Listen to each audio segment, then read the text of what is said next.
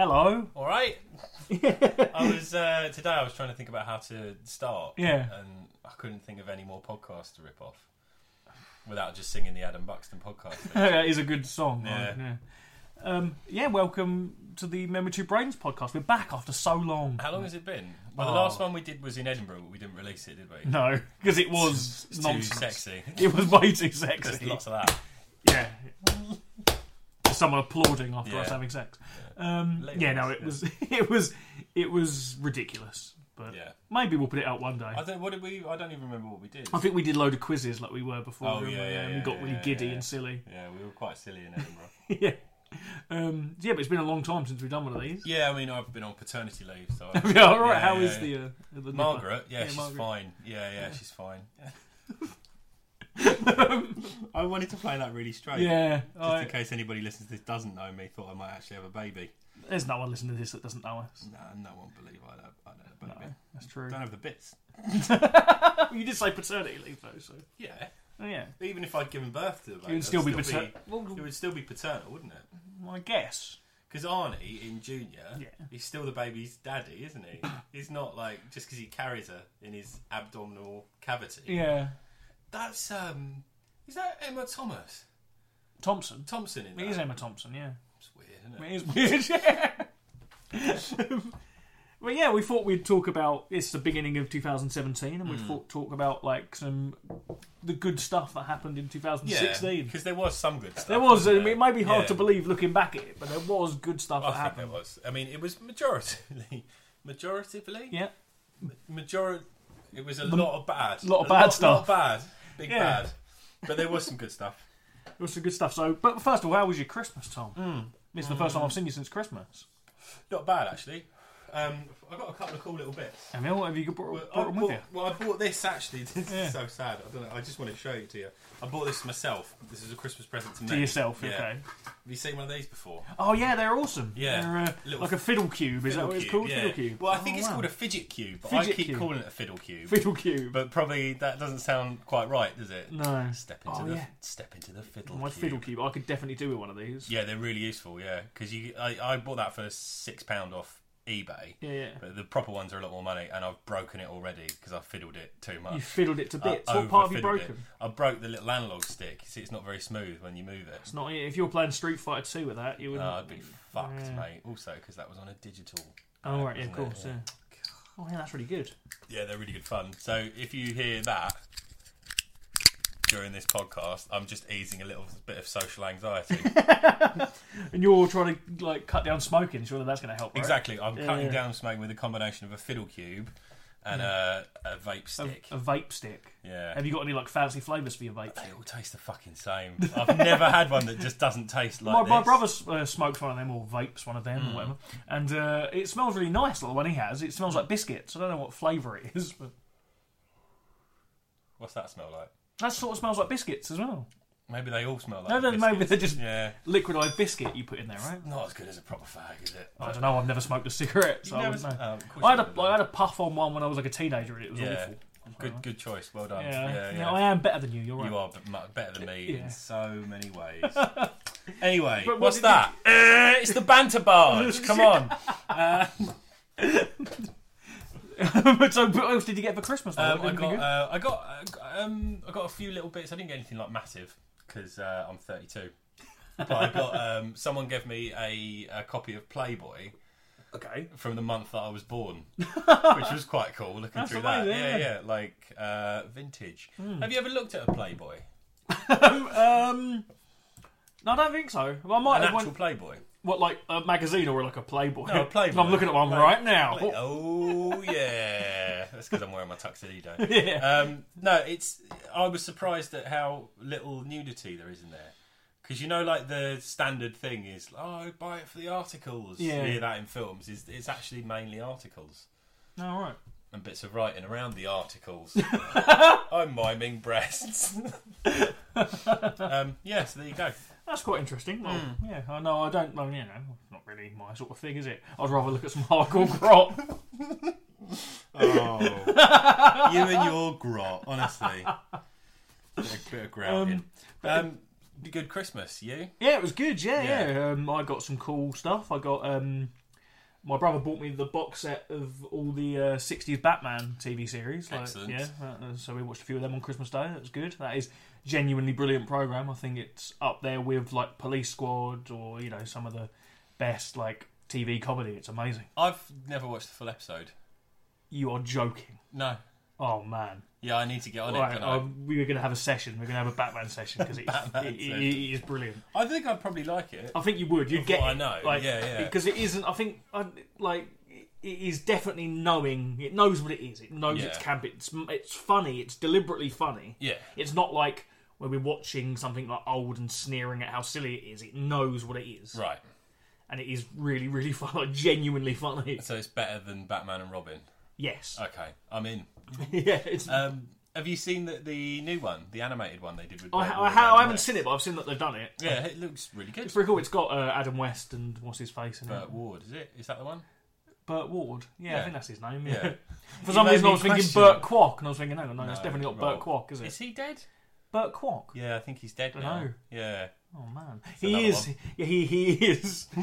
Because I love Harry Hill and used to be on the Harry Hill show, didn't he? The way you said "I love Harry Hill" Yeah. made me think you were talking about a program called "I Love Harry." I Hill. love Harry Hill. Yeah, it's my program that I You do made. that every Friday night. Yeah.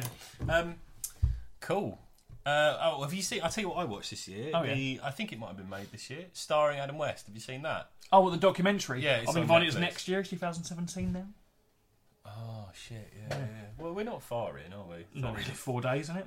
4th of January. Yeah. No, I watched that documentary about Adam West. It's really good, isn't it? Yeah. It's about him getting a star on the Hollywood Walk of Fame, right? Yeah, you would have thought he'd have had one by now. You would think so. But apparently he didn't. Yeah. Good documentary though. It's very good. I think that's on Netflix. It is. Yeah, that's where I watched it. Yeah, sweet. Cool. So, what do we want to do? Well, I think we should talk about just the cool stuff that came out in 2016. We'll avoid the shit. The inevitable. Yeah. It's been a fucking diabolical It's year. been a weird year, isn't it? But I quite like what we were saying the other day. We were talking about this with a friend and just talking about, I can't wait for 2017. And our friend said, yeah, but I bet there were people saying, I can't wait for 1938. Yeah. Anyway, Yeah. let's try to remain positive. Let's find the good. Come on. Yeah. So, right, I've got a list of things that I loved in 2016. I've got a list of things. It's mainly films Yeah. because I was looking at IMDb a second ago. I've got more films than anything else. Yeah. Because I do think it's been a good year for We should cinema. talk about some films then. Okay. I've also got TV shows and games as well on there. Okay, yeah. But my games list is quite sparse because I'm talking about board games. And, Yeah.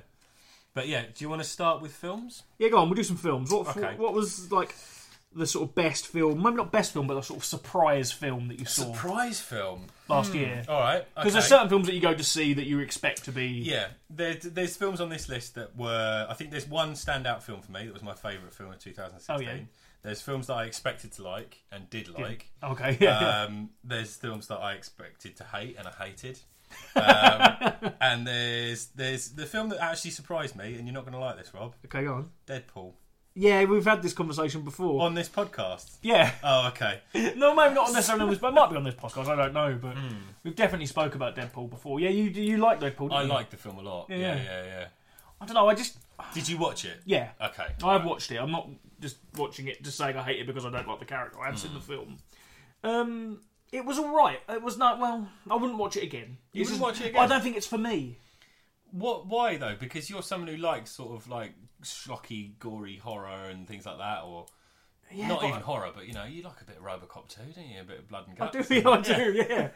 But I just think it was too... I don't know, it's just a bit, like, obnoxious, isn't it? And I know that's the sort of character it's supposed to be obnoxious. Yeah. But it's trying too hard to be, like, clever when it's not. I didn't think it was trying to be clever. I'd see where you're coming from. I think it definitely tries to be self-aware. Yeah, well, that's the idea of the comic. I think with the character Deadpool, I've never liked him anyway. He's very... I don't know when he was created. I'm assuming the 90s because he just seems like a 90s comic book character. Even if it wasn't the 90s, it was the 90s in spirit. Yeah. And it's just that sort of brash, like almost it almost goes back to being one-dimensional characters. You know what I mean? Yeah. There was one scene in the film I really liked. Saying that though, which was it was a montage sex scene. Yeah. That was brilliant. Yeah. That was really good. It was funny. Yeah. Well done. Yeah. But It was alright. It had some... Again, the action in it was a bit... I don't know, it sort of reminded me of a film from, like, I don't know, like 2001 or something. Space Odyssey? No. Reminded you of it was exactly like that. Yeah. That was it. I mean, I'm not saying it was my favourite film of 2016, but it was... You expected to hate it, but... No, I did. I liked it a lot more than I thought I would. I kind of went in... not really expecting anything, to be perfectly honest, and then I ended up really liking it. Yeah, no, it was I'd watch it again. Maybe I would. If it comes onto like Netflix or something, I'll probably pop it on. Go, but then realise the error of your way. What did you like about it? If I'm saying about what I didn't, I thought it was funny. I thought it was funny and quite well done. I didn't. I think to me it was too many like, oh look, I've punched him in the dick joke. There were bits like that I thought, fair enough. You know, I'm not probably going to laugh at that now. I did, but an 18-year-old would laugh at that more. But like, I think that's what it is. It is. I think it is aimed at like 18-year-olds. I think you're right. I think you're right. But there was stuff like where he goes to the Xavier. The Professor X mansion, X mansion, the X mansion. And they make like little in-jokes there about how there's only 2 characters because they're the ones they have the rights to. Yeah, that's the thing that I like stuff like that because everybody knows about it. You know, it's like, I enjoyed that. I just thought it was quite good. I thought that quite a nice, solid. It had some good stuff in it. I like the idea of it being mainly like a flashback. So like, it started within the middle of like a fight scene, and then he's all like, I like that. I think I watched it in the middle of like a Marvel catch-up as well because I didn't see a lot of them at the cinema. So I was watching in very quick succession. I saw that, Ant-Man and Civil War. Oh, yeah. And I think I preferred Deadpool to Ant-Man. Really? Yeah. Oh, that's ridiculous. I don't know. I thought Ant-Man is a brilliant film. The only thing that's sad about Ant-Man is that whenever I've watched it over the Christmas break again, and I can't stop thinking, imagine if Edgar Wright made it. Yeah. Like he should have. Imagine how good it could have been. That was, I think that has soured a lot for me. I think Ant-Man was really good. Again, funny. Maybe I'll give it another watch then. But I'm not sure I can get over that thing of it. It should have been Edgar Wright. Yeah, and Joe Cornish as well. Joe Cornish and Edgar Wright wrote the script. Yeah. And it got changed quite a bit. But apparently, because that script was written quite a long time ago. I think before Iron Man came out. Yeah, because that was in about 2008. When did Iron Man come out? Or the first Marvel studio. A couple of years before that, I think. It was around that mid-noughties sort of thing. But I remember I used to listen to the Adam and Joe radio show, and occasionally Joe would not be there because he was writing Ant-Man. He would talk about being like writing for a studio, and obviously that was Ant-Man. So it was one of the first Marvel scripts to be worked on. Yeah, and apparently the humour in it is what informed a lot of, like, Iron Man and the sort of the way those Marvel films have gone with that sort of sense of humour. Was it Joss Whedon who said that? I remember seeing an article with someone who was that. Yeah, so someone quite high up in that Marvel ranking was admitting that actually Joe Cornish and Edgar Wright had a lot to do with this thing that's going on at the moment. Yeah, Edgar Wright's got a new film coming out this year, isn't he? Is he? Called Baby Driver, about a getaway driver, I think. Well, I didn't know that. That's really. I'm going to write it down. Yeah, I am writing it down. I want to research that. Yeah. I'll tell you what I think is good about Deadpool as well. Okay. Is the fact that it was an 18. Yeah. And it made a lot of money because I think there's been a real dearth of R-rated films, to use the American lingo. Yeah. No, I think you're. I think you're right. I think it's interesting that that they did make a superhero movie that wasn't like for kids necessarily. Yeah. And I think the new Wolverine film is going to be quite like Logan. Yeah, going to be quite brutal, I think, isn't it? And yeah, that's something I'm actually looking forward to. I'm going to watch that. I'm going to watch that as well. And I'm not even a really big fan of Wolverine. You're not? Not really. He's just a bit whiny, isn't he? Not really the best X-Men. There's so many better X-Men, but name 3. Name 3. 3 better X-Men than Wolverine. Nightcrawler. I like Nightcrawler. Yeah, he's all right. Colossus is good. He's in the Deadpool film. He is, yeah. One more. Jean Grey. Professor Jean Grey. Yeah. No, Doctor. Yeah. Dr. Jean Grey, not a professor. Didn't get a tenure. No, I think probably actually people's favourite X-Men probably reveal a lot about themselves. Alright. I don't know what that says about you, but I'm just making a few notes. What was that? Nightcrawler? Pervert. Colossus. Pervert. And Jean Grey. Feminist. I like Gambit a lot. Oh yeah, I used to really like when I used to watch the X-Men cartoon. Yeah, he was my favourite in that. Yeah, but no, Logan's going on my thing of things about Cable. I like Cable. Cable, he's had a film outing, isn't he? Is he? Yeah, he was in Days of Future Past. Oh yeah. Not in a big part, but he was in it, which was pretty cool. Yeah. Was that 16 or 15? I don't remember. No, actually, that's quite a lot older than that, isn't it? That might be 14. Yeah, because X-Men Apocalypse came out in 2016. Did you watch that? No, I've not seen it. I didn't watch it either. What was it like, viewers at home? That bad? Yeah. Oh, the bit with Quicksilver was good, was it? Oh, right, okay. Hang on. Oh, I'm so confused. There's too many cinema versions of Quicksilver. Okay, cool. So, Deadpool. What about you? What was your shock hit of 2016? A shock hit? Well, it wasn't really like anything... it was just a film I hadn't heard of. It was quite a smaller film, but I saw a trailer for it and said I need to watch that. And when I did watch it, it was phenomenal, which was Green Room. Cool. So that's Patrick Stewart, Anton Yelchin behind the scenes at like a punk rock gig. Yeah, cool. So it's like about a punk band who like are going on tour, like a really underground small DIY punk band doing like a very like a DIY tour. Right. They turn up to a gig and it's cancelled and end up doing this shitty gig in like a diner in front of no one, and the promoter doesn't pay them. Right. So he says, well, I've got another gig for you. My cousin runs this gig. Just don't talk to him about politics, but go and play the gig. And they get there and it's a Nazi gig, like skinhead neo-Nazis. So the first thing this band do when they on stage is play Nazi Punks Fuck Off by the Dead Kennedys. Good lads. and then when they're in the backstage like green room bit, they sit one of the Nazis has killed a girl, and then they witness, like they see the body, so they lock them in the green room, and it's this like tense thriller by all these neo-Nazis. The head Nazi played by Patrick Stewart, which is quite cool. Yeah. I've not seen it. And he's quite menacing and horrible in it as well. I reckon he's got that in him, I can see him doing that quite well, He's really good. And then it's just this standoff and it's really tense and just really good film. It's recently gone onto Netflix, isn't it? So I will watch that and I will report back. It's very good. It's quite violent and quite bloody. And there's a particular scene in it which is quite like stomach turning, but it's not like gratuitous. It's not exploitative. It's good. I kind of like the fact that they've used Nazis as the big bad in it as well.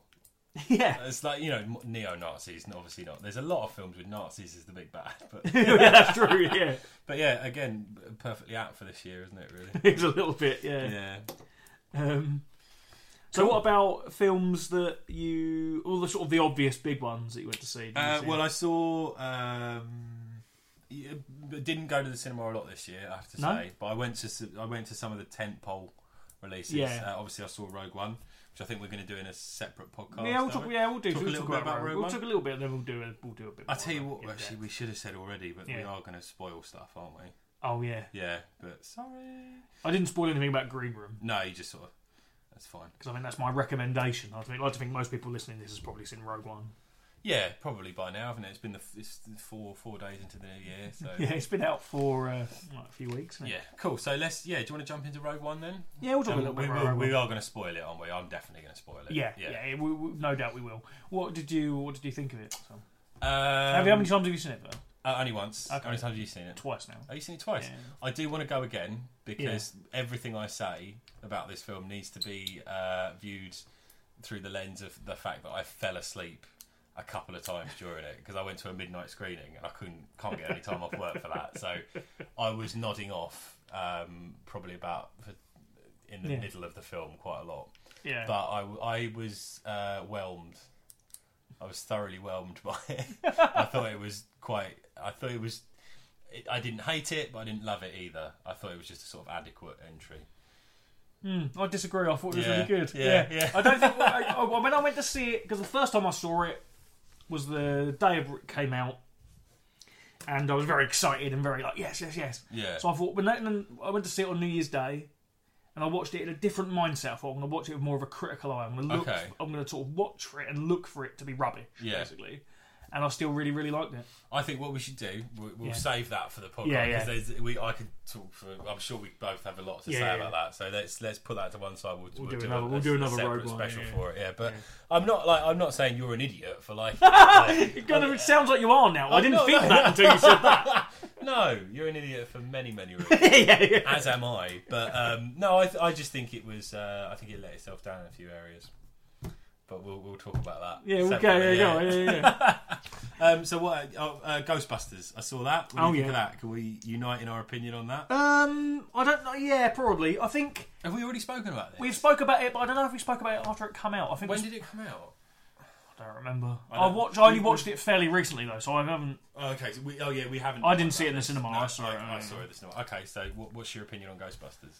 I didn't particularly like it, but it wasn't aimed at me. I wasn't the target audience. That's the main thing again to colour this. Is I am fully aware that I'm not. That film was not made for me. Yeah, and that perfectly reflects my experience of watching it. Like, I didn't enjoy it at all. There were some good bits in it, but it just wasn't quite right. It just wasn't right about it. Where were the good bits? I liked the first scene with. Oh, I hated it. Really? from the off. What bit do you mean? Because it was so fucking broad, and even that opening scene, especially that opening scene, actually, the comedy in it is so. It's just of its time. It's a 2016 film, and that's what. But you could argue, or you could probably say that about the original. Though you could probably say that was a in the same 1984 comedy film. There's laughs in the 2016 Ghostbusters that come from the fact that somebody's farted, or you did just say "come" as well. I did, didn't I? Yeah. Or someone's getting having sick projected into their face. There's laughs that come from that. I can't remember any fart jokes in it. Oh well, maybe a front fart in the post credit. But. Or there's a bit slapsticky, and there's jokes that don't come from the situation. Whereas the 84 Ghostbusters, it's more, it's subtler than that. Like it doesn't because when I remember saying this about the trailer, and someone said it might have been you. Said, well, Bill Murray gets slimed in the original one, and that's made into a joke. But it's sort of. It's not dwelt upon in the same way that it was in the 2016 one. Yeah, I think a lot of the jokes in it. It's a lot of films I noticed at the comedy films is that they do all the improvising stuff, but they don't cut out the good bit. They sort of let them riff on a joke for ages, but they just leave it all, or maybe not all in, but they do a fairly good joke, then they play around with it for a bit until they make it a sort of okay, I'll get it now. They let it fizzle out. They let the jokes peter out, whereas there's some of the best lines in the 84 ones. There's little, not off the cuff, but little compact little jokes. Like, does this pole still work? Yeah. Like jokes like that. It's just good writing. That hasn't come out of actors just dicking around on a set, which is no bad thing. I like films like that, but to see a Ghostbusters film like that was way too jarring for me. Yeah. But again, not made for me. I know that kids, especially little girls, have loved it. Yeah. And that's been massive, the fact that they can now own that. That's theirs. That's a brilliant, huge, great thing. But it's not... Yeah. I can appreciate it on that level, but as a film... I'm sure in 30 years' time when they do a remake of that one, the people that love it now won't it'll be... they'll be robots. There'll be robot Ghostbusters. They'll be like, not in my Ghostbusters, I can't watch the original now. But it's difficult. It's been really hard for me to have not liked it, because... It was such a... I also don't agree with all this stupid fucking complaining that went on about it. There are things to dislike about that film, and it wasn't the fact that the Ghostbusters are women. No. There was some they're very talented, like Kirsten Wiig. Well, she's amazing. She's brilliant in the film as well. Yeah, and I've seen her in stuff and thought she's been the best thing in it. But best object. I mean by that. No. She's great in Flight of the Conchords. As Barbara. But it was the problem there. Well, she's good in Ghostbusters, though. My voice went really weird then. Ghostbusters. Yeah. And, the world wasn't real. The world that 2016 Ghostbusters in wasn't real. They killed Bill Murray and no one cared. They killed his character and that was not... Yeah, that was weird. That was not a big problem, Whereas if someone died in the 84 Ghostbusters... it would have been a big deal. Do you think part of it is because New York's like a different place now? It's very... Are you talking about 9/11? Do you think... Yeah, well, obviously, I constantly am. obviously. Yeah, it's a bit worrying. I'm just going to... Should we just acknowledge that there's been a break? Yeah. We've break. We were talking about Tom giving up smoking, and he went and had a cigarette. I'd never said I was giving up. Cutting down. Yeah. How many did you smoke when you were out there? 7. Yeah. And a half. And I had a cigar. And a little bit of crack. What you did? I thought you rolled them all up in one big cigar. No, one long one. Oh, right. Like a trucker's. So New York being a different place. Well, we were like how it's a bit more like gentrified, isn't it? And New York isn't as back in like '84. It was quite like a. I mean, I've never been to New York in my life. But, neither have I. Yeah, but like the representation of it in films is quite like dangerous in like the 70s and 80s. Films. Whereas nowadays New York is like a bit more, more gentrified and more. Yeah, I guess it might be that. I don't know.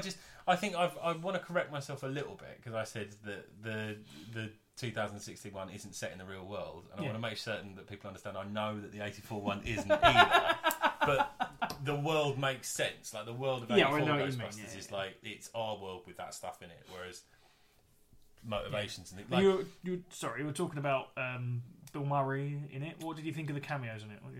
They were. Oh, it's hard, isn't it? It just sort of made me sad a little bit because Harold Ramis is dead. You know, and Dan Aykroyd is. So Dan Aykroyd isn't dead. No, I'm glad he isn't, but he has. He's turned into the Hindenburg, basically, hasn't he? It's like. I thought Bill Murray's like cameo and it was not very good, really. No, it wasn't very good. It wasn't needed, I don't think, because the thing is, I like the idea of having a skeptic in it that was trying to like disprove them, like. But they could. And the idea of Bill Murray playing that character is good. It is very. It was a nice idea, but like, who was that in there for?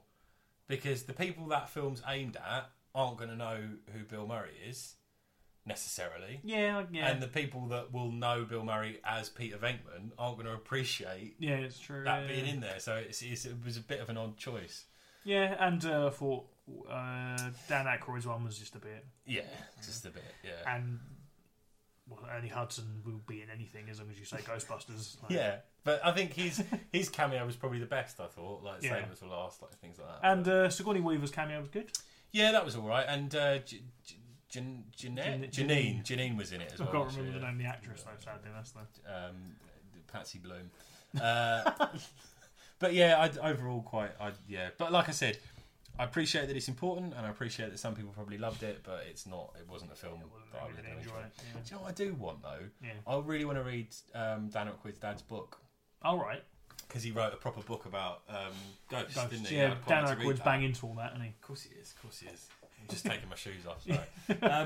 But I find that stuff really interesting. Like in Edinburgh, we went to see the Skeptic Society talk, didn't we? No, I'm into like skepticism and I like all that. I like the idea of like trying to disprove stuff like that. And not necessarily trying to disprove it, but like going for the more obvious, Arkham's razor, as they say, most logical explanation. I like the thought of people looking into it scientifically because I think on both sides. I think it needs to be because I think if you're claiming stuff like that, be it you're a psychic medium or you've seen ghosts, you need to look into it scientifically. Yeah. You can't just be like, oh, okay, well, good. I like that approach to it. I like that there are people in the world doing that. Yeah. I don't think they'll find anything, but I like the fact that this country still has a paranormal research sector in a university in Edinburgh. I think that's quite cool. Yeah. I don't know if it came out this year, but this sort of related to it. There was a TV programme based on the Enfield haunting. Yes, did you see that? I didn't, but I really wanted to. Yeah. Because I find that a little bit quite. Well, I know the film did come out this year. They made a sequel to The Conjuring. Yeah, The Conjuring, and that was based on the Enfield. I've not seen it, but it looks like such a wasted opportunity to make. Yeah, the whole Enfield thing into an interesting film. Yeah, and that just looks like any other horror film. Yeah, that what it was really. I've not seen it. I've seen the first Conjuring. It was rubbish. I watched the first part of it because I find the Enfield haunting really interesting. Yeah, but I kind of watched about 10 minutes. I thought I'm not going to get what I want from this. No. Turned it off. Have you seen the Sky TV series? No, That's I really do good. really want to. Yeah, it's really good. Again, it wasn't what I exactly wanted it to be. What did you want it to be? Well, I wanted it to come from the sceptical side of it. So it being like one of the best possession films I've ever seen, other than The Exorcist, is a film called Requiem. I think I spoke about that before. Yeah. Where it is, I mean, when you watch The Exorcist, there's no denying that Reagan's possessed. Yeah, she's possessed by the demon. She's floating about and her head spinning around and all this stuff. Whereas Requiem, it's the grey area. So I think that's the interesting. Yeah, that's bit, isn't it? You know, and it's based on a true story of a girl in Germany in the 70s, Anneliese Merkel. Yeah. Who was possessed, and I did say keep it positive, but this is really depressing. But she died during a exorcism. Yeah. When she clearly needed like medical help. Yeah, that's when it. It's that sort of stuff I find interesting and sad and fascinating in a sort of morbid way. But it is. I think it's something that it is fascinating. The most fascinating thing is that it's still a part of the world in 2016. Yeah, like the idea that people like Derek Acora or whatever goes and tours around and does make a living. Yeah. Being a psychic medium. Yeah. Talking to dead people. I heard a really good analysis of that the other day. Just a quick little summation of it. I can't remember who said it, but they were saying like the weird thing about that is that we're always obsessed with these people, and when they get debunked, Joe Public doesn't say, "Oh, well, you know, that's rubbish." Yeah. What they say is, "Well, we need to find another one." Yeah, you know, and then it's like there's this other supernatural hero. Yeah, it's again a really good documentary. I don't know if I think that might have come out 2015 maybe, An Honest Liar, about James Randi. I was about to mention that. Yeah. Should we set a ground rule, which is we're allowed to talk about stuff that we've seen this year? Whether alright, fair enough. Because I watched that this year, and I fucking love James Randi anyway. Oh yeah, James Randi's a hero. Yeah, that documentary is amazing. Absolutely amazing. Yeah, because he properly went after people like that, didn't he? He kind of led a bit, and he ended up winning the MacArthur Genius Award for it, so he could just go after people like that. And my favourite section in that is when he debunks Peter Popoff, you know, the Christian faith healer. Yeah, the like TV evangelist. Yeah, where they secretly recorded, they sort of tuned into the radio channel that his wife was giving information for a headset while he was on stage. Yeah, and then went on to, I've forgotten what TV program it was, but one of the big American talk shows, and then showed the video. That's the first, and then showed the recordings of his wife basically feeding him information. But then they talk about that and saying how when you go into one of his big, like, you know, these mega churches where he would do all these things, you'd have to fill in like questionnaires and stuff. And surely instantly you would think, well, this isn't. I would, you would, but people want to be fooled, don't they? Yeah. You know, the problem is if people want to believe that, they will, no matter what you confront them with, because I think they even say it in that Honest Lie. The fact is that Peter Popoff is still working. He's like got a Christian shopping channel now, you know, so he's still earning a fair amount of money from that bullshit, you know. Yeah, it's a funny old world. It's a strange thing. Mate, I think this year, I think I am going to go and see a psychic medium. You keep saying I've always said I wanted to. See, I tell you what, I'd quite like to go as well, because I think but the thing is, it's like you know it's bullshit. But the problem is it's not. I don't think you'll have a problem with this, but I think what some people would struggle with is like knowing it's bullshit, but not being aware of what's happening either. So not picking out things like cold reading, or not picking out the things like leading questions, and then getting fooled into thinking, oh shit, something's happening here, you know, because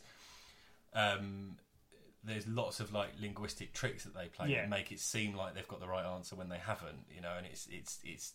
I think the problem is when people don't notice that, because it's stuff like, if I say to you, "Oh, you haven't been on holiday recently, have you?" Whatever you say, I'm right. Yeah. Because I've not definitively said whether that's a question or a statement. You know.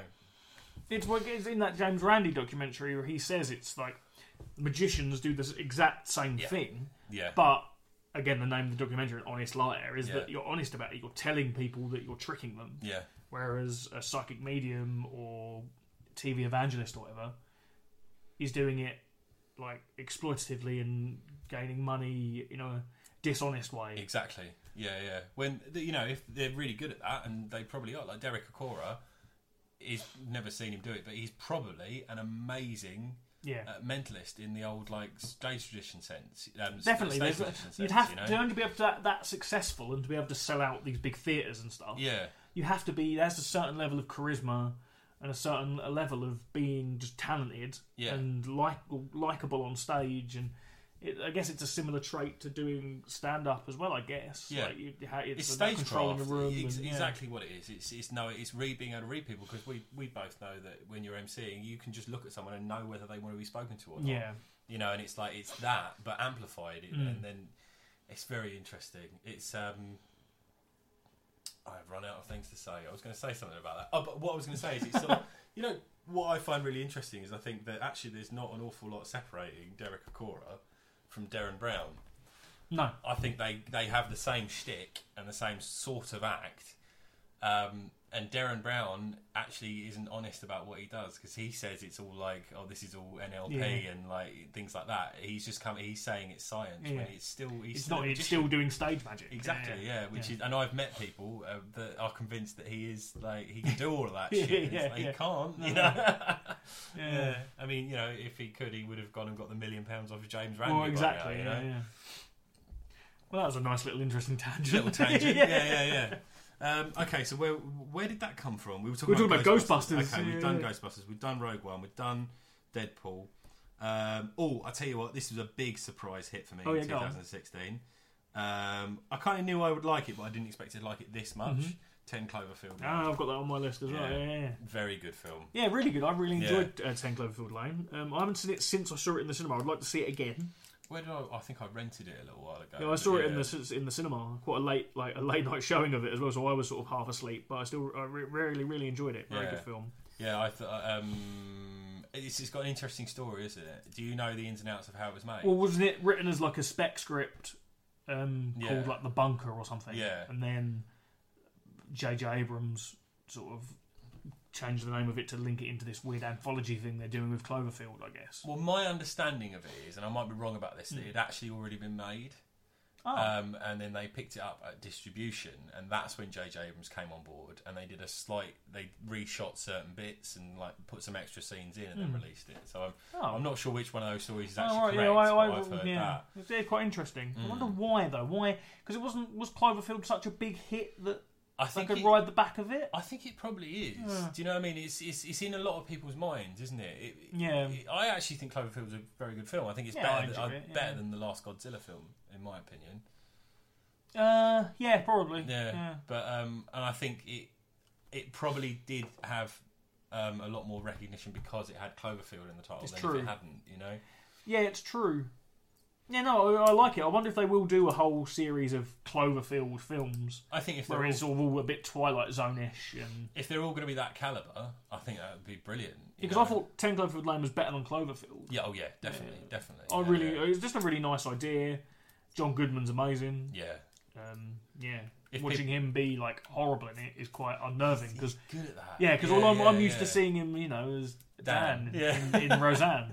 Just in case people haven't seen it, it's about a woman. She wakes up. She has a car accident. Wakes up trapped in a nuclear bunker with John Goodman, and he's like sort of telling her that the outside world is bad and that she needs to stay there, and it kind of goes on from that. And if you have seen it, we're probably going to spoil a few things now. At least I know I want to. Yeah, go on. We'll talk about. Yeah, so if you haven't seen it, skip ahead like a couple of minutes. or pause it, go and watch 10 Cloverfield Lane. Yeah, that's a much better idea. Yeah. But yeah, I just thought it was really fucking well made. Like, it was really just I like it. Again, it has that I quite like a film where it is, something like Night of the Living Dead, where it's clearly low budget, but it's all focused in one little room. They've made the most of the money that they had with that film. They've made it smart. I can't speak tonight. Fucking hell. They've been clever in the way that they've used the budget and the resources. Oh, that's the can't speak a lot. Tom can't speak a lot. I should be able to speak now. That's the peak. Yeah. I went full film student on it as well. I've got a total analysis of that film. What I think that film's about. Do you want to hear it? Yeah, go on. I think that film is about the end of a relationship. Yeah. an abusive relationship, yeah, and then her like getting over that, because there's the scene at the beginning, you know, when she leaves, she gets in her car. Do you remember what happens? She's something to do with her boyfriend. She breaks up with her boyfriend. Yeah, because she leaves her engagement ring on the side. Yes, she drives away. She's in a bit of a state. Clearly something's happened, and I think that when she goes into the bunker, I think that I keep calling him Dan, John Goodman, and the other character, the younger guy in there. Yeah. I think they represent two sides of the person that the relationship she enters into. That. Because he's got this like charming side that's kind of attracted her to him, and also like he's a strong character, so he's going to protect her. And then she starts becoming stronger because of that relationship. And initially, this person formed of the two different sides gives her the tools, or helps her find the tools she needs to get herself out of that situation. But then as soon as she gets too close to that, the charming, nice side disappears, and it's just this brute that wants to stop her from leaving. And that's backed up for me at the end, when she leaves and she discovers that actually shit is going down on the outside. She makes a decision of whether she's going to like look after herself or go and help other people. And at the end, she's decided that she's actually learnt enough from that to go and conquer. I was going to say, what do you think? Like, how does the sort of alien thing at the end? The alien thing is the outside world. That's why she's scared. She's scared of engaging with that because she's a broken person, and then at the end she learns how to be a stronger person, and she goes off and deals with the outside world on her own. That's my analysis of 10 Cloverfield Lane. Yeah. What, do you have a similar thing for Deadpool? Deadpool is all about fucking from beginning to end. It's about how being punched in the dick is hilarious. I'm going to read that film under that view. Yeah. But no, really well written, well acted. And, very good film. Really like that. Yeah, I would say go and watch it if you haven't seen it, but if you've listened to all this, don't bother. We've just ruined it for you. Yeah. I love the way you look at the mic when you're. Yeah, I do. It's It's nice. Nice. Yeah, it's very nice. Any other films? A good film I saw this year. Yeah. Or last year, should I say, was a little horror film called Don't Breathe. Oh, I've heard that's good. Yeah, this is about the kids breaking into a blind man's house. Yeah. Yeah. Yeah, that was really good. It was the guy who directed the Evil Dead remake. Okay. Which I wasn't so keen on, but it's about a group of like sort of, I don't know, teens that break into, they do like burglaries. Yeah. And they break into this guy's house who's like an ex-marine or something who's blind, and it's this weird, again, like a tense thriller with them in this house with this guy who can't see, but who is like combat trained. Okay. Sort of stalking them about. It's very good, really, really good, and it has, again, a sort of almost twist ending, and like 10 Cloverfield Lane sort of does, and it's just a really good filming. Like, is he not actually blind? Is that the twist? No, he is. Yeah, he is blind. So, no working out this time. I think I've seen a couple of other good horror films this year as well. The Witch. Really we were talking about that before we record. I haven't actually seen that yet. I've got it on Blu-ray in the other room to watch. Definitely worth watching. I won't say too much about it if you haven't seen it, because I care about what you think. Don't care about these idiots. But yeah, definitely worth watching. It's the thing that it took me. I thought I would have a lot of problem getting over is that it's Chris Finch from The Office. Oh, is he? The main character, yeah, but he's actually really fucking good in it. It's to give it sort of the elevator pitch. It's The Exorcist set in colonial America. Sweet, that sounds good. And it's very cool, really fucking creepy as well at certain points. Yeah, but then no grey area. No, there is a lot of grey area. Oh. It's the woods, isn't it? Pretty grey. It's more green, isn't it? It's autumn. More brown. Earth tones, isn't it, really? Any other good horrors this year? Good horror? Yeah. Well, it's not a film, but I'm sure we'll talk about it. It's horror. I'm sure you know what I'm going to talk about. Go on. Stranger Things. Yeah. We did a whole podcast about Stranger Things. We did, so we don't need to go into too much detail, but yeah, my God, that was good. Yeah, very, very good. Yeah. Brilliant. Absolutely brilliant. Did we talk about the fact that had season 2 been confirmed when we spoke about it? I'm not sure, but it has definitely now, isn't it? I'm worried about that. Why are you worried? Because I would rather they did an anthology. I'd rather see another story done by the Duffer Brothers in that style. Because I don't. I mean, I might be. I'm sure it'd be really good, but I know what you mean. Like where that has a nice ending to it. Yeah. Stranger Things. It's now. I don't really want to watch how they pull those characters back into that scenario, but Hop was amazing. I love that character. So seeing him again in anything is going to be really yeah. Isn't a Sean Austin in the new?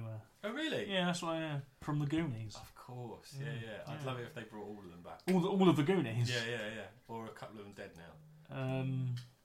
Corey. Were both the Coreys in it? No, I don't think Corey Haim was. Corey Feldman's definitely in it. Is he dead?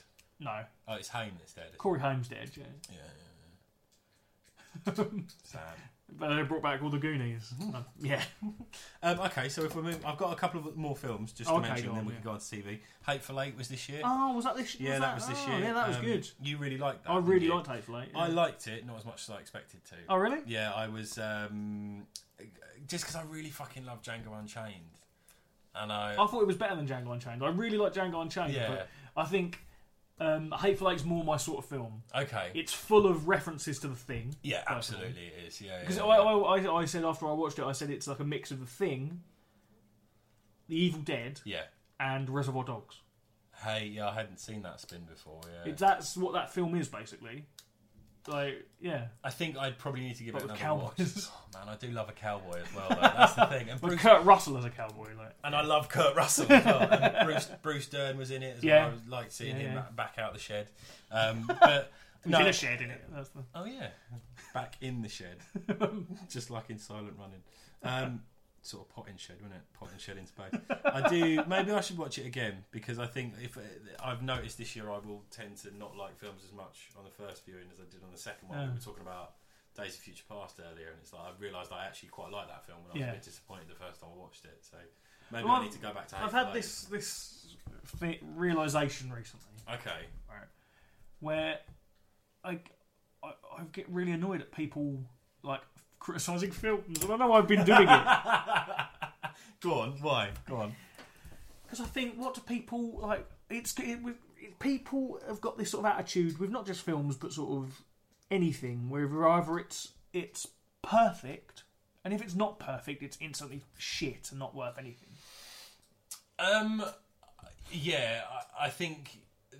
I think a little bit of that is fine. Do you know what I mean? You can if something's wrong with something, I think it's cool to kind of like analyse it in that way. But people do take that far too far. I know exactly what you're talking about. Well, it's where it's sort of like, well, if you don't like that aspect of it, then the whole film's shit. Yeah. When, I mean, even my favourite films, there's no perfect films apart from RoboCop.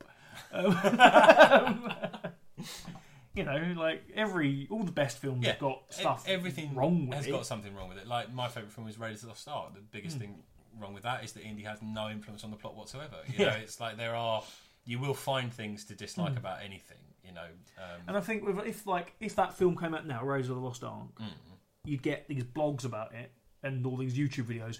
20 things wrong with. Yeah. Raiders of the Lost Ark, blah, blah, blah, blah, and all the... Oh, it just really winds me up. Like, I get it. It was the sort of people's reaction to Rogue One that really... Oh, really? Okay, we might fall out. Just to quickly go on that, I thought it was a good film. I just didn't love it as much as I thought I would. But, I get it. And I felt like that after the release of The Force Awakens. I felt like there were people who were out there to find something wrong with it because so many people liked it. And I think Force Awakens, again, there are things wrong with it. Yeah. But I don't think there are as many things wrong with it as there are in Rogue One. Yeah. But I think Force Awakens is better than Rogue One. Yeah. We're not going to fall out that much.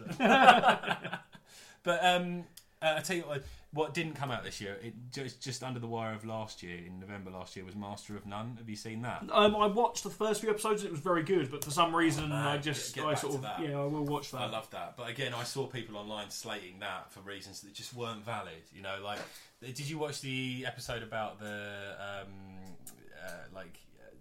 problem, like, the problem Indian actors have in it? Yes. People were calling that racist. White people were calling that racist, and it's like, you've missed the whole fucking point, you know. But well, I don't understand how you would find that racist, even. I think they were saying it was. I'm going to stop talking about this now because this is one thing in particular that happened on Facebook. Okay. It's. I totally agree with you. Some people they can't seem to enjoy anything. Or if someone else enjoys something, they've got to find reasons why that person is wrong. Yeah. You know? It's mainly those sort of like YouTube videos you see, like all those articles you see on blogs that it's like, 20 things wrong with so and so. That's the problem, isn't it? That because people will click on that, You know, if you saw something that said 20 things we loved about Rogue One, I'm sure more people would click on the one about hating the film than loving it. I'm sure. Yeah, that's sad, isn't it? That's but that's where we're at with like clickbait and stuff like that. You know, how are you with clickbait? Are you easily swayed by it? Depends what it is. I think I don't know. I'd like to think I can easily see if it's clickbait or not, but it depends what it is. If it's something I'm interested in, yeah, I'll probably click it. I have a big problem with clickbait. I can't resist some of it. Like, I noticed this because I was scrolling through my Facebook newsfeed and I thought, this is all fucking clickbait. Like, every 5 posts I'd get one line from someone I know, but then, clearly I struggle. I have to click on things like, 10 pictures of what celebrities look like now. You won't believe it. It's a struggle. It is a constant struggle. Well, I always think, I don't know, you sometimes just see them where you think, well, that's going to be like a shit website. Yeah. But if it comes from a more reputable, you know, like if it, I don't know, BuzzFeed are bad for it, aren't they? Where but again, like you can go on I was going to say a click hole through BuzzFeed for ages. Yeah. Just go on Clickhole. Just go on Clickhole instead. Better way of doing it. Clickhole is the best website on the internet. There's no disputing it. Okay, I've got two more films to talk about for 2016. The first one I'm going to talk about is Trumbo. Have you seen this?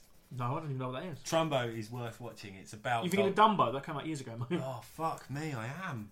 It's about, elephant. About elephant, No, this one is about an elephant in the form of a man and his elephantine ability. It's about Dalton Trumbo. Do you know who that is? I don't. I didn't know before I watched the film either, but he was a screenwriter who got like caught up in the House of Un-American Activities. Yeah, and he got blacklisted and couldn't work. He ended up actually going to jail over it, even though he being a communist. Well, pretty much. He hadn't broken any law, but he got sent to jail along with a few other writers. It's a really, really good film. Bryan Cranston plays this writer. We'll have to watch that. I find that era fascinating. It is fascinating, and it's quite interesting watching it in 2016 because it's. I can't do that now, can I? Oh yeah. Sorry, I have to watch it. I should have 2017. Should have told you last week. Well, it'd be totally different now. It will still apply to 2017. I'm certain of that. No celebrities will die this year. That's one thing. We all live forever now, don't we? Yeah, we made it through. Yeah, there'll be no. I don't need to quit smoking. I'm going to live forever now. Yeah. But no, it's fascinating, and Bryan Cranston's. This is going to sound so like, what the fuck do I know? But I think Bryan Cranston has reached the peak of his acting potential in that film. Oh, wow. Because he is really good. And I started it thinking, this is clearly him trying to win an Oscar, and he might. But he's very good in it. Yeah, I'll have to watch that. No, but I do find that era like fascinating. The whole idea of it is just. Well, you say it's mind-boggling, but similar things happen now. You know, and I think it's probably going to get worse over 2017. But it's worth watching because it's just ridiculous. Like, these people lost their livelihoods over this, and they weren't agitators. They weren't trying to dismantle the government. They believed in a better deal for people. Yeah, and they were told that was un-American. But I would definitely recommend watching that. That sounds great. I'll watch that definitely. So that's what was your top film of 2016? Have you mentioned it yet? Probably Green Room. Green Room? Yeah. Mine was Anomalisa. Oh yeah, I want to see that. Yeah, it's on Netflix now. Oh, is it? Yeah. Is that the one? I don't know if we're thinking of the same film. Is it the animated film? Is that on Netflix? Film. Yeah, it went on there about a week ago. Yeah. Oh, sweet. But it's just fantastic. I want to see that. How do you feel about Charlie Kaufman anyway? Oh, yeah, great. Yeah, being John Malkovich. Yeah, John Malkovich is amazing. Incredible film. Yeah, and this is it's in that vein. Yeah, I think being John Malkovich is one of those films where I think like pretty much every line in it is brilliant. Yeah, it's just absolutely amazing. So many fantastic ideas in that film. Like the fact the office is on like half floor. It's just slightly too small. It's fantastic. And where it's Charlie Sheen in it is like as his friend, and he calls him Machine. And he calls him Malcatraz. Just so many weird little things in that film. Anomalisa is definitely in that. Awesome camp. It's been around for a while. It was a radio play that Charlie Kaufman wrote. Oh, okay. And it's made by Starburns Industries.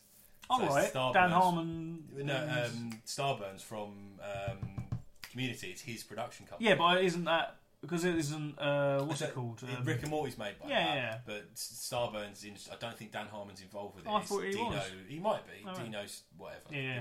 But yeah, he saw the radio play, got the rights to it, and produced this film. Cool. It's just beautifully animated. There's scenes in it that are just gorgeous. There is a stop motion sex scene in it. Which is it as good as the puppet sex scene in Team America? It's better because on average an animator will produce 2 seconds of footage a day. Yeah. So I was just watching that going, that was months. That was months. Someone was there just making these 2 puppets fuck.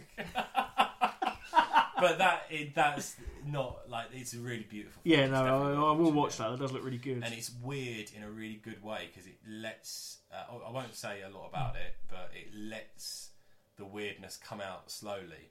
So it starts quite sort of normal, and then you slowly get the idea that something's not quite right. Yeah. Yeah, it sounds really good. I'll watch that. I'll watch that tomorrow. Favourite film of the year. Sweet. Yeah, I don't know. I all get confused about what films come out in certain, because there's certain films I watch. Yeah. Like, you know.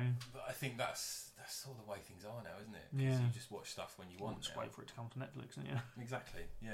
And also, like, you have access. Like this year, in 2017, I've started watching Seinfeld. You know. Yeah, because it's gone onto Amazon. Hasn't it? Yeah. Oh, yeah. I've never seen Seinfeld. Well, I have seen bits and pieces, but I've never watched it properly. No, I'd never watched the full. Is it as good as what everyone says? I really like it. Like, I like. Have you used to watch Curb Your Enthusiasm? Yeah. Curb Your Enthusiasm. You can tell it's written by, or you know, Larry David's had a hand in it. It's in that same sort of camp. Yeah. I was thinking about Beloved Cunt the other day. Yeah. Amazing. There's some brilliant stuff in that. Yeah. Yeah, fantastic. I think if someone hasn't seen Curb Your Enthusiasm, I have no idea. Don't give them any context. Yeah. Beloved Cunt. Have you seen the episode with the ejaculate as well? Ejaculate on the cushion. Yeah. That's great. I need to watch that again, really. So do I. Curb Your Enthusiasm. That's a great programme. Cool. So that is films done. That's all the films done. That's every film that come out this year. So TV, we mentioned Stranger Things. Yeah. Any other top tips or no. top picks of this year? Not that I can think of. I don't really know what things have come out on TV. I mean, or like Netflix or things like that. Oh, Daredevil, was that Daredevil Series 2? Daredevil Series 2 was this year. Yeah. Luke Cage was good. Luke Cage. I preferred Luke Cage to Daredevil Season 2. No? Oh yeah, no. I think Tom's lost it. Very good. But Luke Cage was really good. Yeah, Luke Cage was brilliant. Yeah. The music in Luke Cage was amazing. You know what? Yeah. Turn me on to hip hop. At last. Never really got the appeal of hip hop before watching Luke Cage. Yeah. I was trying to convince. I remember in Edinburgh, I was trying to convince you that Wu-Tang Clan are good. Yeah. Because we were listening to it, and you were like, "Well, why is this better than like any other hip hop?" Yeah. No, I couldn't get the distinction. But like, was it Method Man in? Because Method Man does an amazing rap in like the penultimate episode of Luke Cage. It wasn't that. I'll tell you exactly what track it was. Yeah. Really fucking drew me in. Yeah. It was called because you know, like they would often start the episode with someone auditioning in the club, and there was one particular song called "Hail to the Chief." No, "Long Live the Chief." Hail to the Chimp. Hail to the Chimp. Yeah, long. I've just got to find out who it was by. No, there's like "Long Live the Chief" by Jidenna. Yeah, and that blows my mind. That song, I've listened to that. What other like hip hop have you got into? I haven't investigated too far, but I've listened to a lot of NWA. Oh right, yeah. Oh, that was supposed to be a good film. I've not seen that. The Straight Out of Compton. That's supposed to be good. I assumed you would have seen that. No, I've not seen that. I will, but yeah. Yeah, I wouldn't mind watching that actually. Yeah, now that I've had my mind. Now you've come in with your hip hop wear. You're wearing a load of Wu wear, right? You've got a big. Baggy jeans. You know what? I've got a pair of Wu-Tang baggy jeans. Have you? Yeah, I might break them out now that I'm yeah. Surely you shouldn't be allowed to wear Wu wear. Because not if you like before you liked hip hop. You shouldn't. I didn't know who they were. I just liked the jeans. I got into music very late. Yeah? Yeah, I didn't, because music wasn't really played in my house when we were growing up. Alright. So, you usually, the funny thing I've heard you say, we were in Edinburgh, when you were comparing, and you were asking someone, like, choose a song, and you said, I don't know, I'll go and choose any song, and I don't really like music. Yeah. And then you said, sorry, I was a bit shaken, I've never met anyone without a soul before. Luckily, I had that in the canon already. Yeah, that was a line I'd make. But yeah, no, it's weird. But it just wasn't a thing when I was a kid. Yeah. So I remember being probably about 10 and thinking, okay, I'll start getting into music. So I went and bought a cassette. And the genre of music I decided to get into, right? Yeah. First cassette I'd ever bought in my life, right? Go on. Now that's what I call rap. This is what I, like little white boy, 10 years old, growing up in the country. That makes perfect sense. And but it was I still quite like a lot of the songs on that. Like, so you do like rap? I do. You do like hip hop? Yeah. It's just what was on there? Do you remember what was on there? Mr. Wendell. Do you remember that? That was on there. It was stuff like Regulate. Yeah. Mark Morrison. Yeah. Yeah, tracks like that. I have to see if I can find that album on Spotify and have a trip down memory lane. Yeah.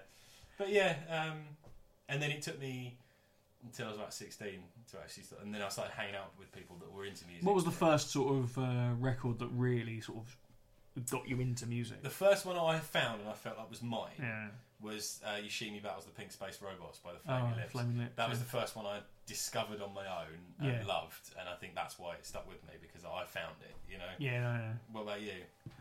Well, it was just Queen. Like, it was my first true obsession was Queen. Like, I don't mind Queen, I just prefer Mike Yarwood when it comes to novelty music, you know, like the Womble songs and stuff like that, which is... Oh, he knows how to wind me up. Mike Batt, wasn't it? Yeah. Not Mike Yarwood. Well, you don't know anything about novelty music like Queen. Exactly, yeah. You're obviously... Sorry, I'll defer to the expert on this. So what is their best novelty song? Probably the one about the bicycles, isn't it?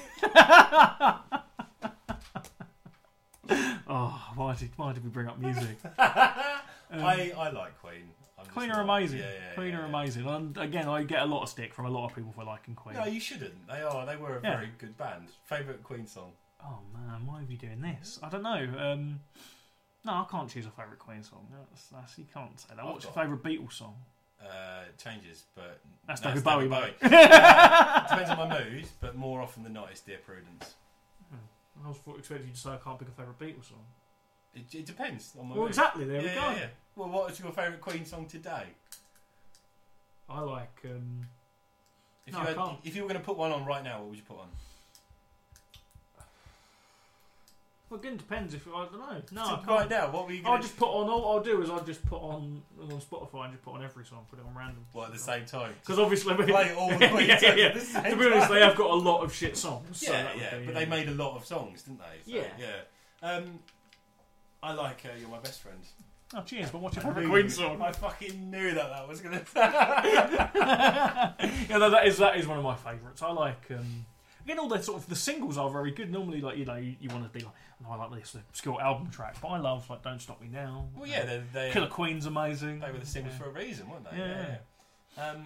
Did you watch that documentary about Queen that came out this year? That was apparently terrible. Well, but they had actors playing them in like. No, I didn't. Why would I watch that? You should do. Because as you've identified, the Beatles are one of my favourite bands, and I've seen some god awful Beatles biopics. Yeah. Yeah, there's a great one because it's shit. Called John and Yoko. Yeah. Where one of the McGanns plays John. Not the main McGann, it's one of the other McGann. Yeah. I think he might have been the McGann from The Upper Hand. That McGann. But I've not thought about The Upper Hand in years, just man. Think about it weekly, mate. I'm waiting for that to come onto Netflix. But yeah, that's fucking diabolical. Mike Myers is in it. Mike Myers? Before he was famous. Oh, right, so it was quite old then. Oh, it's quite old, yeah. Mike Myers plays a delivery man. Amazing. Gives a letter to John. Does he do a terrible Scottish accent? No, I think he does a terrible British accent. Oh, wow. But Peter Capaldi's in it. Oh, wow, yeah. Playing George Harrison. And he plays him really angrily. Because it's Peter Capaldi. Yeah, but it's also George Harrison. Does he play him like Malcolm Tucker? Yeah, definitely, yeah. It's until Paul McCartney's got a face like Doc Cotton that can piss off a nettle. But he's constantly scowling as Harrison. I thought, who was in charge of that decision? Yeah, There's, but there we go. There's a lot of Beatles shit out there. Yeah, same with Queen though. Yeah. Have you ever seen We Will Rock You? No. It's fucking dog shit. Because it is. Again, why would I watch that? Yeah. The plot of it is basically the plot of 2112 by Rush, though. Oh, really? Yeah. Like Rush is like it's like a whole concept album about. Wait, so Ben Elton isn't a genius? No, sorry to break it to you. Geddy Lee and Neil Peart are. No, like isn't again. I've not seen We Will Rock You, but isn't it like rock music's been banned in a dystopian future. And then they just go across the 7 seas of Rye to get Brian May's guitar. Is that right? It is. Yeah. Well, the idea of 2112 is that like rock music has been banned by the Temple of Syrinx, and someone finds a guitar and they take it back and play it to them. And cool. Have you ever seen Across the Universe? No, I haven't. The Beatles version of that. It's when I first watched it, I thought, "Oh, this isn't actually that bad," and I had that opinion until this weekend when I was listening to some Beatles, and I realised that I now can't listen to certain Beatles songs without thinking about Across the Universe, and that pisses me off. I don't want that in my head, but it's in there. It is weird. I think. Why would you think? Again, getting people to do these songs, thinking, I know what I could do. I reckon I could probably do a Beatles song justice. Mind you, there are some Beatles covers I quite like. There's a really, really good acoustic cover of Tomorrow Never Knows. It's a nice listen. Yeah, there we go. There you go. Has there been any? Because I'm really out of the loop with music. Has there been anything that's come out this year? I do not know. I haven't paid close enough attention to it. Neither have I. I'd quite like to listen to the the latest album by Nick Cave and the Bad Seeds that came out this year. I'd imagine that's pretty heavy going. But I've heard it is very heavy going. Other than that, I just don't follow it. No, I don't really. No, it's bad, isn't it?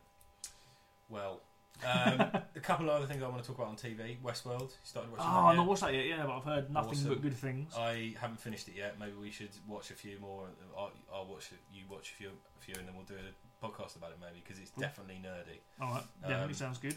The People versus O.J. Simpson as well. Oh, I heard that was good. No. That's fantastic. Is it really good? Yeah. Really, I've heard it was good. But... It's just really fucking interesting. Yeah. Like the story. Has it got John Travolta in it? Yeah, and he's brilliant. He plays Robert Shapiro, this like Hollywood lawyer.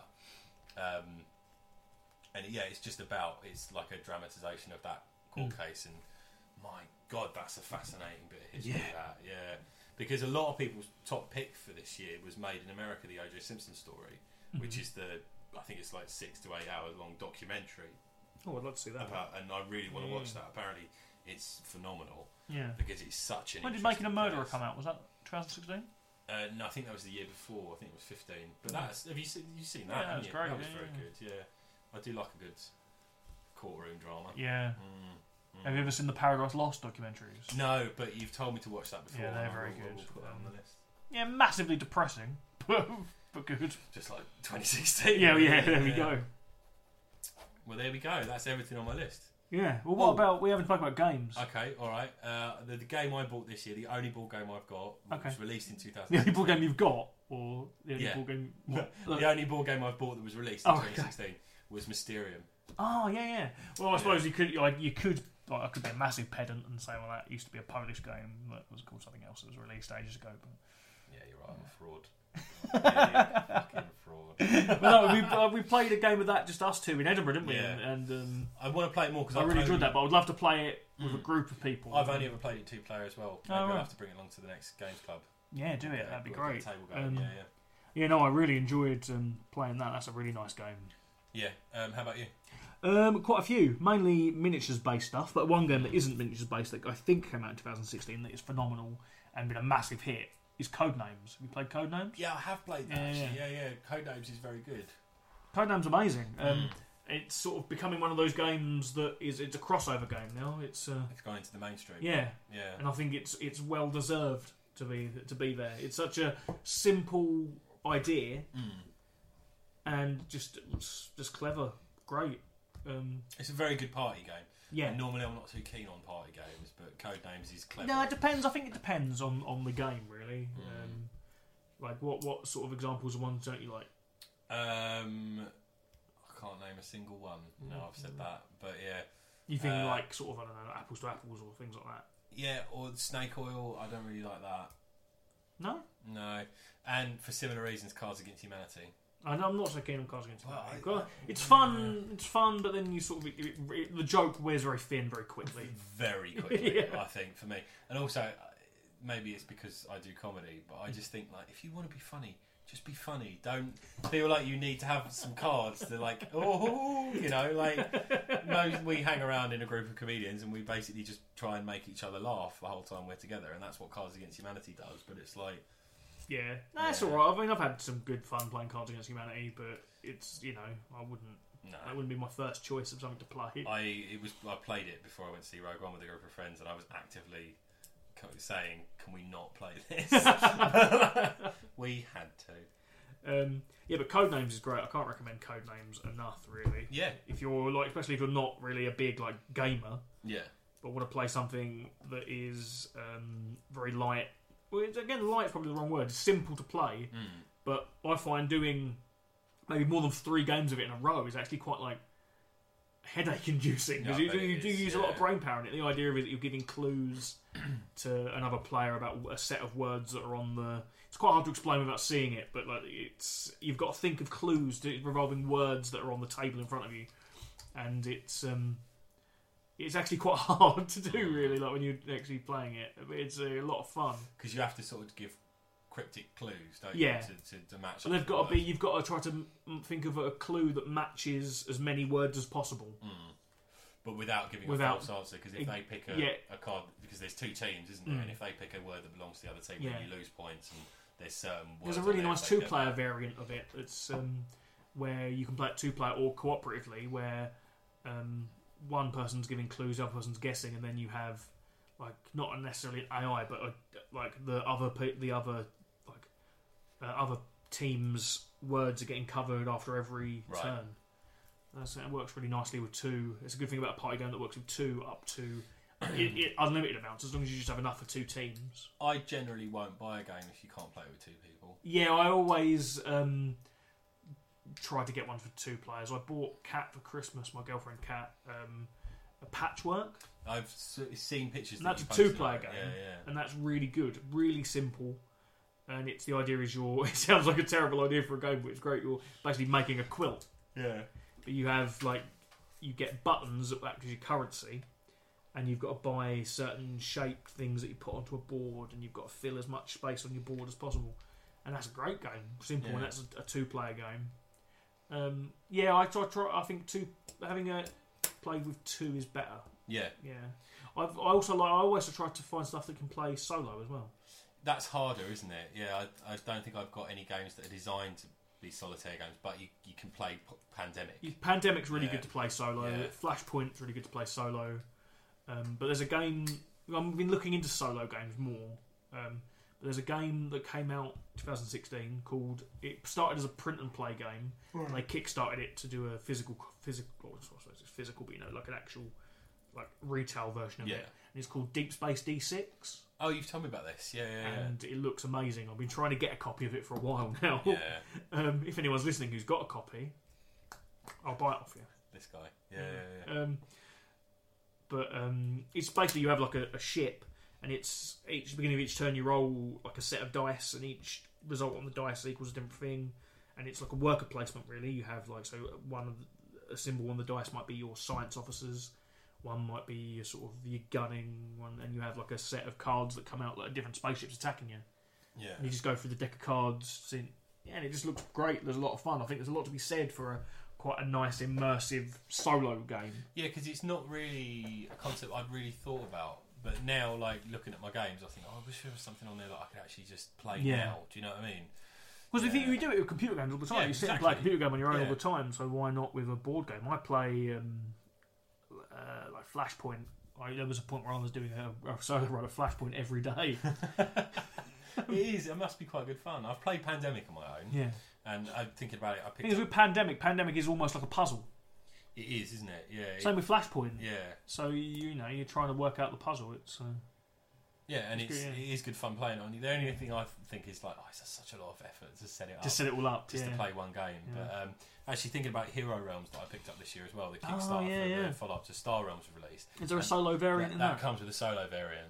Oh yeah. Which is, I have played it. I think it's probably designed more to be like a tutorial. Oh right, okay. So you can just learn how to play it by doing that. But I'll probably play the solo game a few times more. Yeah. Because it's a nice, fun game, Yeah, I know there's a solo variant of Star Realms as well, isn't there? Oh, is there? You can get it when you buy the Gambit expansion.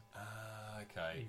The way that Hero Realms Solo works, because it's built like Star Realms, so it's like a deck builder with like 4 different sets of cards in there, each with sort of similar sort of abilities.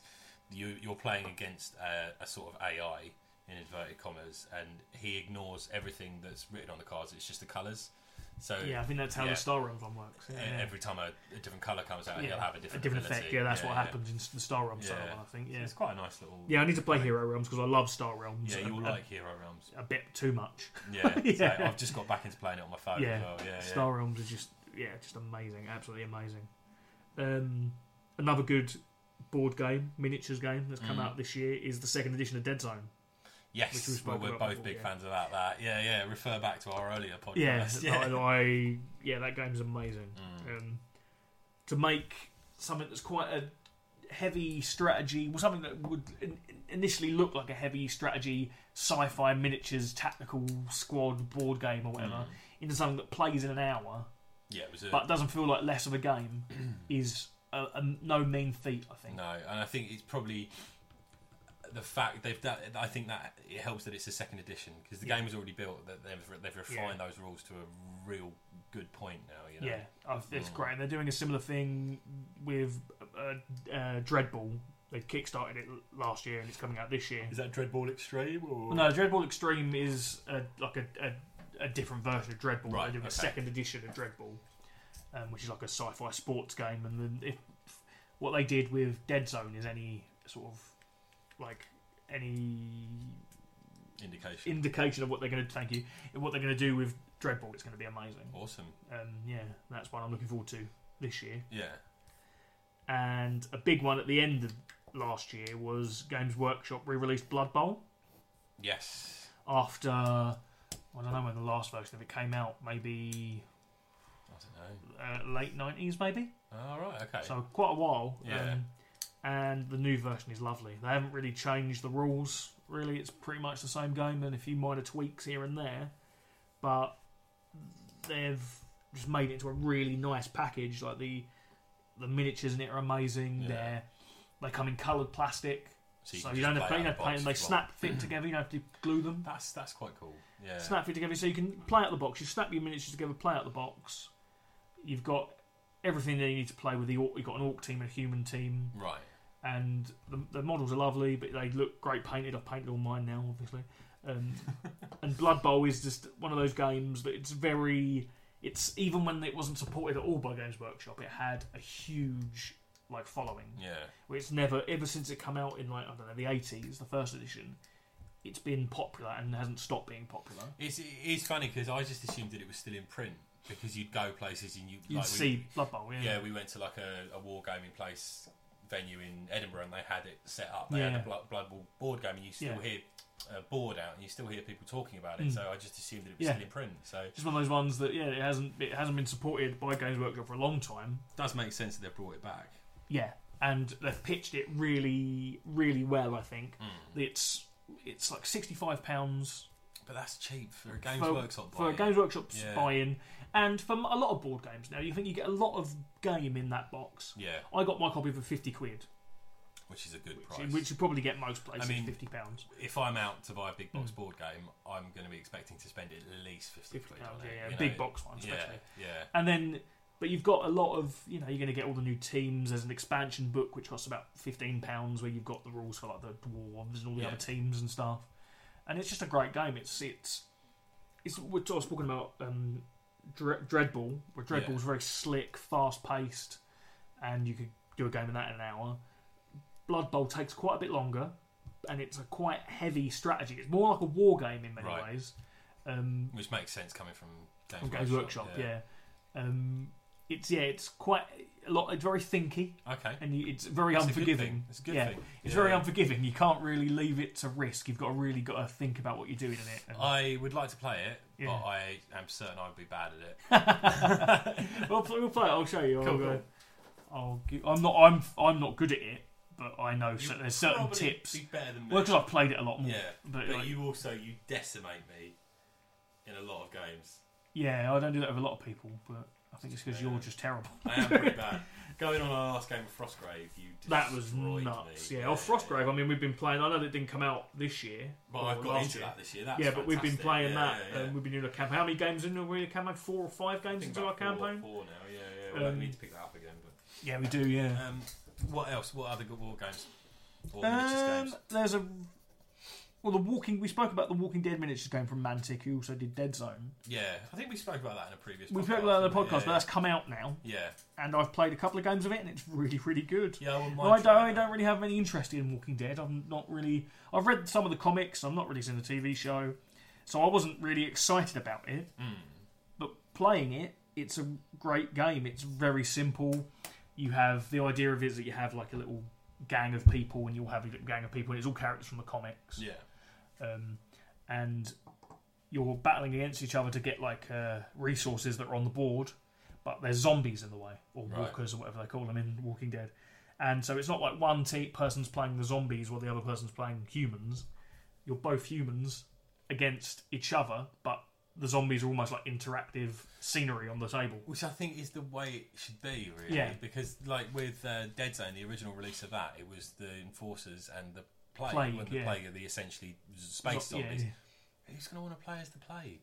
You know, that's what I always think when I look at things like that. I've got a friend who's chosen gang for Dead Zone, the Plague. That's because you get the big monsters, and you get like people with guns and stuff. I get it.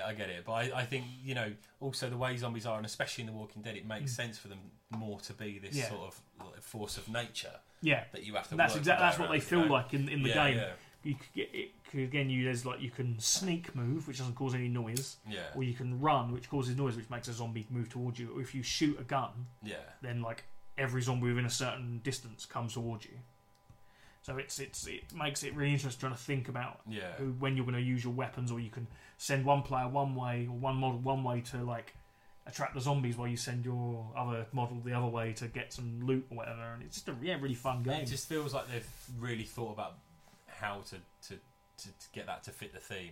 Yeah. Because what you're describing there, that's how it should be. If you're talking about this sort of post-apocalyptic. Yeah, there's been a lot of like zombie board games and miniatures games, and that's the only one I've played where it's felt like right. The other other board game I've played which feels like a zombie film is Dead of Winter. Dead of Winter, absolutely, yeah. There's been an update of that released. There's like a standalone expansion for it. Yeah, which I probably will pick up at some point. Yeah, it's essentially a reskin of the first one, but you get like it's kind of essentially, for want of a better word, the Umbrella Corporation version, where the zombies are slightly different, and then you have variations. Oh, cool. Yeah. And another game that came out just right at the end of last year, end of 2016, where I picked up the rule book. It's a miniatures game. It's called Rogue Stars. Is this like the sort of sci-fi one from Osprey? Yeah. Who made Frostgrave? Yeah. So it's like a really small scale, like skirmish sci-fi game. Yeah. And you use about between 4 and 6 models, no more than 6 models aside. And it's what they say is model or miniature neutral, so you can use whatever sci-fi miniatures you've got. Oh, that's cool. Yeah. So there's like, and it's character based. So you have basically a set of traits that you buy using XP, which is like your points or your gold or whatever, to create your gang, and then you can make them as individual as you like, and there's no real hard fast rules about what you need in a certain in your thing. You can just use any whatever you want. Yeah. And I've not played it. I've done a little just run through it solo just to see how I get a grip of the rules, and it seems really fun. We'll have to have a game of it. If you can use any miniatures, I'll just use my Dead Zone stuff. Yeah, that's what I've been. I've been using Dead Zone stuff to awesome. Play through. That's great, and I think that'll be a good one. I think like Frostgrave, where that's become quite a successful big game. I think Rogue Stars might as well. We'll see. But also that reminds me, have you seen that they're doing a new Frostgrave game? No, I haven't. No. Swashbuckling pirate thing set in the Frostgrave universe. Hello, pirates. So any games from 2016 that you haven't played that you want to? Oh, I'm sure there are, but I can't think of any. Yeah, go on. I really want to play Scythe. Oh, right, yeah. I've heard mixed things about Scythe. I've heard positive things. I've heard it. Yeah, I've heard mixed things. I think it looks amazing. Like the artwork is amazing. Phenomenal. Yeah. That looks good. it's like a 4X sort of game, right? Yeah, and it's going to be a big one as well. But I've saw a very positive Dice Tower review of it. Okay. Yeah. No, I've heard mixed things about it. I've heard it's. Some people, again, it seems to be that thing I was complaining about earlier on, where if it's either the best thing in the world or it's the worst. I've not seen like a really sort of balanced review of it. Really, I'd like to get in and find out more about it. Yeah, it does look like it would be a good one though. There's certain aspects of it I like. I like the fact that you can't just camp and build your power because it's a 4X game, so you've got a faction that you're building up. And what you win, do you know sort of how it plays? Very basically, I don't know. Basically, the way you win that game is by being popular with your subjects. So you build your popularity, and then like in other games like that, you would just build up your power and then decimate everyone else. Whereas the way Scythe works is you'll build up your power, and then if you fight, your power actually diminishes. So you're not just losing men off the board; you're losing the ability to fight. So you have to think more tactically about the way you attack. And it's actually going to have lasting effects on you if you go in fighting and you lose and things like that. So I think that appeals to me, the fact that it's kind of a little bit more perhaps balanced in that regard. The other one I'm really intrigued by is the Gallerist. Oh yeah, really intrigued by that. And I would have picked it up, but it's like 80 quid. Yeah, I think it's quite a heavy. I think it's quite an expensive buy-in, and apparently the games last ages. Yeah, that's what I've heard. But no, that's supposed to be. It's quite an interesting idea. I've never seen a game like it. It's like based in an art. You're running an art gallery, aren't you? That I find that quite intriguing. I'd like to play that. What was the other one? Well, I want to try Pandemic Legacy. I was just about to say I want to try a legacy game. Yeah. Pandemic Legacy is probably the one. Although I think actually the first one I'm going to get is Time Stories. Oh yeah, because it's only 30 quid. Yeah, because then you can buy the other set and build on it. Yeah. What do you think about legacy games? What's your? I haven't played one. I've never played one. But what do you think of the idea? I really like the idea. I think from what I've heard, it sounds like they're a Netflix series in a box. Yeah, that's what they're going for, isn't it? And I'm really interested in that idea. The only thing that's really stopped me buying one is the fact that, especially with Pandemic Legacy, is knowing that I've got to find a group of people that are going to sit down and play it. And it's hard enough getting that together for D&D. I was thinking I might do it solo. Really? Well, you could with Pandemic, couldn't you? You absolutely could. Yeah. I think you'd probably lose something. Yeah, I think you're right. I probably wouldn't enjoy it as much on my own. Apparently, Risk Legacy is really good. Apparently, Risk Legacy is great. I was reading about the new Star Wars Risk, and apparently that's really good. Really? Yeah. That's interesting. Apparently, it doesn't play like Risk. That's a good thing. Yeah. Apparently, with Risk Legacy, I didn't really realise this, but when you're playing it, what you're meant to do is swap factions for every game, so you don't see the same faction from beginning to end. Although a lot of people homebrew it that they do. Yeah, I was going to say, surely it would be better to sort of see your faction build. I think I can see why they would do it, because if it's a legacy game and a faction gets fucked early on, then that's potentially... And that does happen in Risk. I don't know if that happens in Risk Legacy, but it happens in Risk quite a lot. Absolutely. Yeah. And then, you could be playing that game for a year, and then you're on the back foot the whole time. But I would want to see the same faction through from beginning to end. Yeah, it's a really interesting idea, and I do think it's the way games are going to go. I think it will become a very established side of board games. Yeah. I don't think it'll ever replace board games that you play essentially the same game every time. But I think it will become much more. I think having a sort of quite an engaging narrative and it's a very good thing to have come into it. Yeah. The one I really want to pick up is Seafall.